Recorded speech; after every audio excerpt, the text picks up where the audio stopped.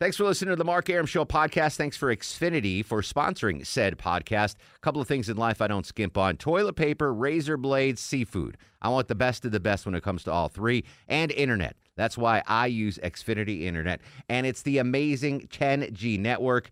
The 10G network from Xfinity. The future starts now. Smarter, more consistent, and a secure network. And it only gets better.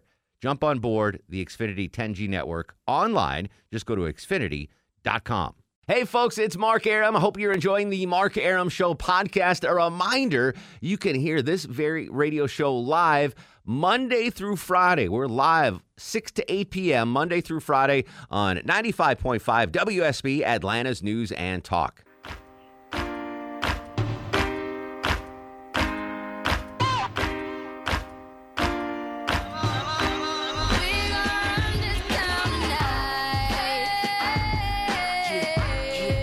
Welcome to the show and a good Wednesday Eve to you. Mark Arum, an abbreviated edition of the Mark Arum Show leading up to Georgia Bulldog basketball tonight on your home of the Dogs with you for just 30 quick minutes. Don't worry, you got traffic every 6 minutes still until the Bulldogs game. I announced my engagement earlier, Deb Green, executive producer of the Mark Arum Show. And we're doing the wedding. We're getting married in September, so it's coming up, Chuck, and trying to get everything. And I've been paying like deposits on venues and stuff. Oh, yeah. And I came up with, I've been thinking about, well, what are we going to do financially when we get married? We're going to combine assets, blah, blah, blah, joint checking accounts. And then Deb finds me this story. I don't know what you're trying to do, Deb, sabotage my engagement. No. A third of married people are guilty of financial infidelity and hide self-indulgent purchases from their partner by using cash and getting items delivered in plain packaging. Oh, yeah. Yeah. And these are for two married people. That's like without Not hesitation. even a question. That's a legitimate thing. Yes. So give me an example, Deb Green. You are married. You've got a great husband from across the pond, now an American citizen. Right. Congratulations.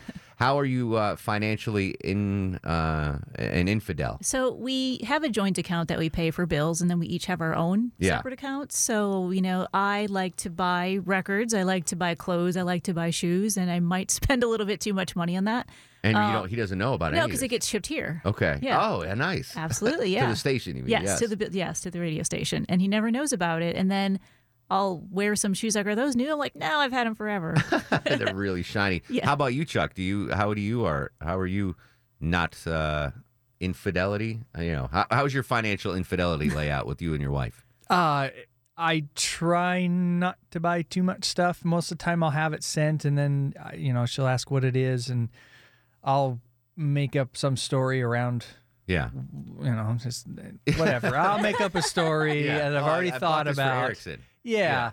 Or, I have it delivered here. You have it delivered to work. And I get a lot of stuff delivered here, but not because I'm trying to hide it from Maya. But here's the question I have going forward. Do we do the joint bank account thing? Do you suggest that, or do we stay separate? I mean, we have it to pay for bills, like our home and all of the utilities. But then again, we each have our own separate account. So, because I don't question what he buys, so he can't question what I buy. All those soccer jerseys and stuff like that? Guitars, things like that, yeah. What about you, Chuck? Do you guys have a joint account or separate? We do. We have joint accounts. We have separate accounts, but the vast majority of our money goes into the joint account and then gets sent to different, savings or retirement stuff like that. And then we have our separate accounts just for, she's got to get gas or run to the grocery store or whatever. So it's just easier to have kind of what she's got is just so right now we have separate accounts, and I pay the majority of the bills, the mortgage, et cetera, and I continue. I think I will continue to do that as the main breadwinner. She does fine, but I certainly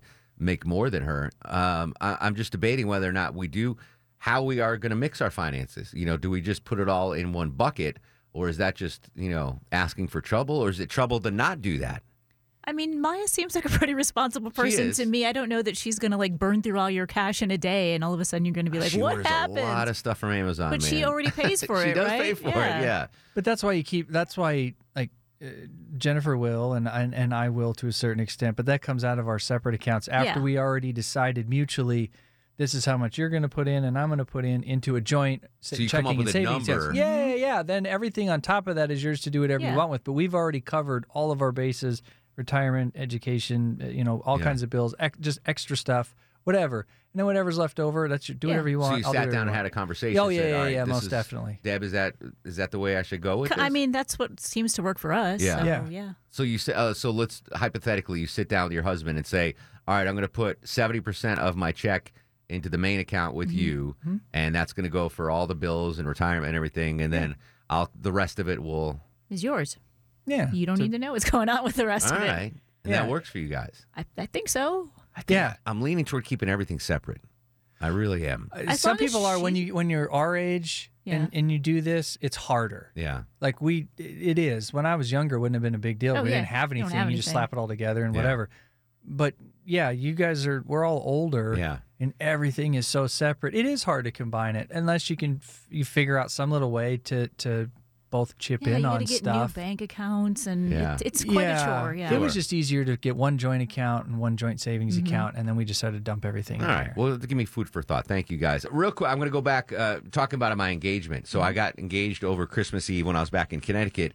And I had this come to Jesus moment, Chuck. Oh yeah. So I'm at my parents' house, and there's snow on the ground. It's beautiful. It's Christmas. I'm drinking coffee, and there's squirrels playing in the backyard, and it was just such a picturesque Connecticut, New England moment. And I had this next level kind of thought. I'm like, well, I was in this very spot 35 years ago as a kid, watching squirrels play on the trees in the snow, and I was like, are these squirrels related to the ones that I grew up with? I wasn't on drugs or anything. It was it was like 7:30 in the morning. I just woken up and I was having coffee and just soaking in the moment.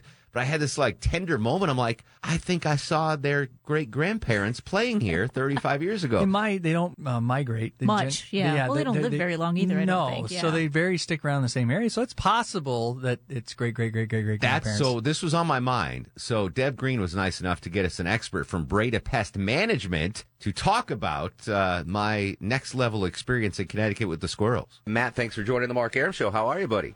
I'm doing good, Mark. How are you? I've got a weird question to ask you. I'll give you some background on this. All right, here we go.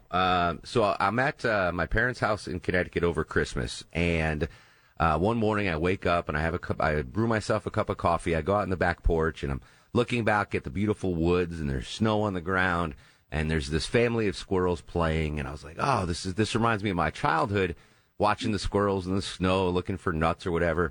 And then I had this thought. Are these the same family of squirrels that I was looking at as a kid 40 years ago? Are squirrels migrant, or do they set up a territory, and I was looking at the squirrel relatives from 40 years ago?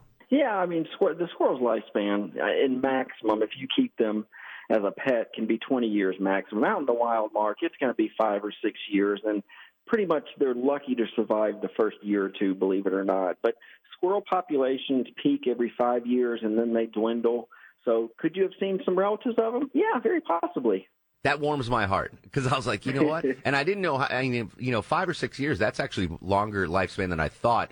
I thought it would maybe 3 years, because you got predators and hawks and all that stuff.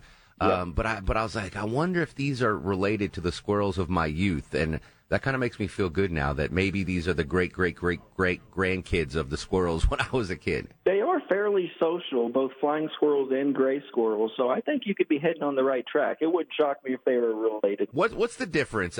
Since I've got Matt Breda on here from Breda Pest Management, what's the difference between the southern squirrels that I see here in Atlanta and the northern squirrels? Because to me, the northern squirrels seem fatter. They've got a bigger tail.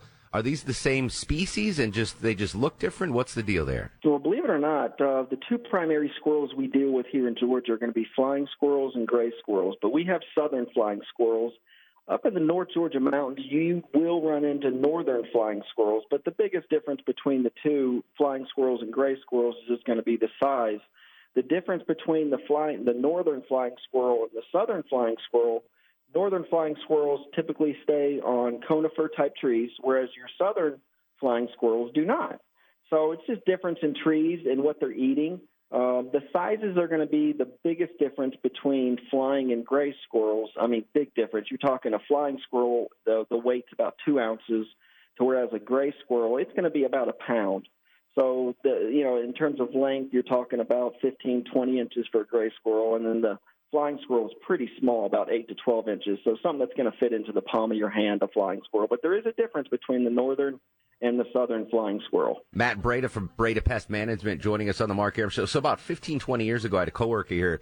She found an abandoned baby squirrel and kept it as a pet. Should we be keeping squirrels as pets, or no? Is that not a good idea? No, I don't think there's anything wrong with it in terms of what they can. I'm not going to carry any type of diseases like that. Like I said, they can live up to 20 years. So believe it or not, they really can train gray squirrels. So it is something that where people will keep them, especially the babies, and raise them, and they can be pretty friendly around your children. But they are pretty easy to train, believe it or not, the gray squirrels, that is. That's unbelievable. Matt, tell the folks where we can get all our pest management stuff taken care of. Yeah, so just the website's bredapest.com, BREDA pest.com. Thank you to Mr. Breda, as always, Breda Pest Management. All right, so there you go, Chuck. These were squirrels that possibly have been related to the ones of my childhood, which makes me feel all warm and fuzzy. We'll be right back again, shortened edition of the Mark Arum Show, with you till 6:30 on Twitter and Instagram at Mark Arum.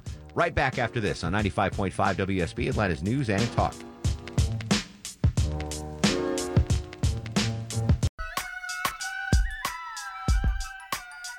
Welcome back. Final segment of this little fun-sized edition of the Mark Arum Show. Georgia basketball coming up in just a second. I hate to be cheating on Johnny Kilbasa, but I got a fast food story. Of course, it's out of Florida. A woman was arrested for threatening a McDonald's employee because she did not get the dipping sauces she wanted with her meal. I'm assuming the only dipping sauces you can get at McDonald's are for nuggets, right? The chicken McNuggets? I wouldn't know, but... I mean, yeah, but I'm sure if you just got a quarter pounder and fries, if you wanted some dipping sauce for your fries, you asked for it, they should give it to you. Yeah, but she lost her mind when she didn't say what dipping sauce? Because I'm very curious what would cause a person to threaten somebody. That it was I guess they'll let you have like 5. I don't know. Right. They'll just kind of grab. That, yeah, they'll they charge you. And apparently she wanted more, and they wouldn't give her more, and that's what started the problem. Oh. So that must be some really good sauce. I don't know.